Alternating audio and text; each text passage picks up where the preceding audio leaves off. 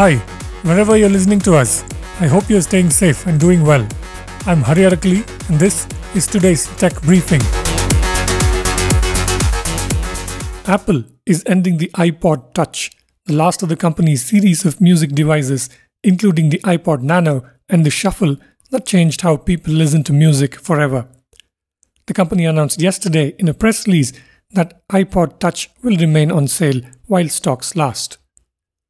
When the first iPod was launched in 2001, it could store 1,000 tracks. Today, there are more than 19 million songs on Apple's streaming service, according to the BBC. The iPod Touch was designed by the same team that later invented the iPhone, which quickly overshadowed the iPod, BBC notes. Apple last updated the iPod in 2019. Google's annual developer conference, Google I/O, starts today and will run through tomorrow, with a wide variety of presentations on the latest at the search giant, including AI, updates to the Android operating system, and hardware as well.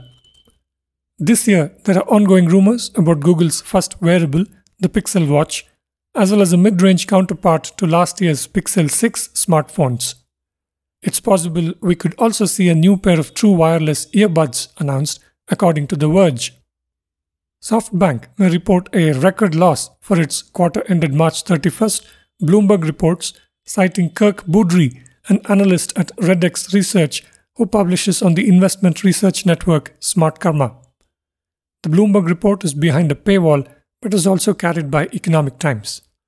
The world's largest tech fund and one of the biggest investors in India's startup ecosystem is estimated to have lost about $18.6 billion on its public portfolio alone during the March quarter, even greater than the record $18.3 billion drop marked in the fiscal second quarter, according to Boudry.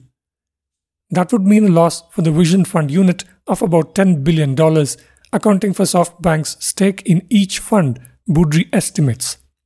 SoftBank, which billionaire Masayoshi Son turned into a holding company in 2016 with the Vision Fund, has been hit by the global tech sell-off, which slashed the value of the fund's public portfolio by half from their all-time highs, according to Bloomberg. The actual bottom line for the fiscal fourth quarter will hinge on how SoftBank marks the value of its vast number of privately held holdings, including ByteDance, which operates the popular short video platform TikTok, and India's Oyo Hotels, according to Bloomberg. Delivery plans to open its initial public offering today with a price band of between 462 rupees and 487 rupees per equity share of face value of 1 rupee each, the logistics startup said in a press release. The company raised 2,347 crore rupees from allotments to 64 anchor investors yesterday, Economic Times reports. Some of the foreign investors who participated in the anchor share allotment were Tiger Global, SteadView, Baillie Gifford, Amansa, GIC, and Invesco HK, according to ET. The IPO subscription closes on May 13th. Bids can be made for a minimum of 30 equity shares and in multiples of 30 thereafter.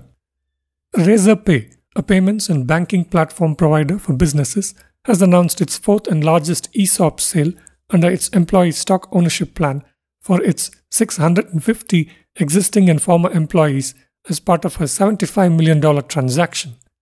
This investment is led by Lightspeed Venture Partners, along with the participation from More Strategic Ventures, who will subsequently join the company's cap table, Razorpay said in a press release on May 10th. Razorpay has facilitated ESOP sales for 3 years in a row.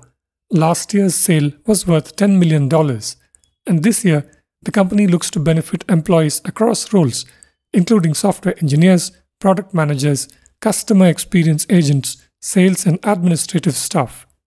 Current and former employees as young as 22 years of age who hold vested stocks of the company will be eligible to sell up to 30% of their vested shares, according to the press release. That's it for this briefing. You can find all our podcasts at ForbesIndia.com and on your favorite podcast apps. I'm Hari Arakali. Thank you for listening.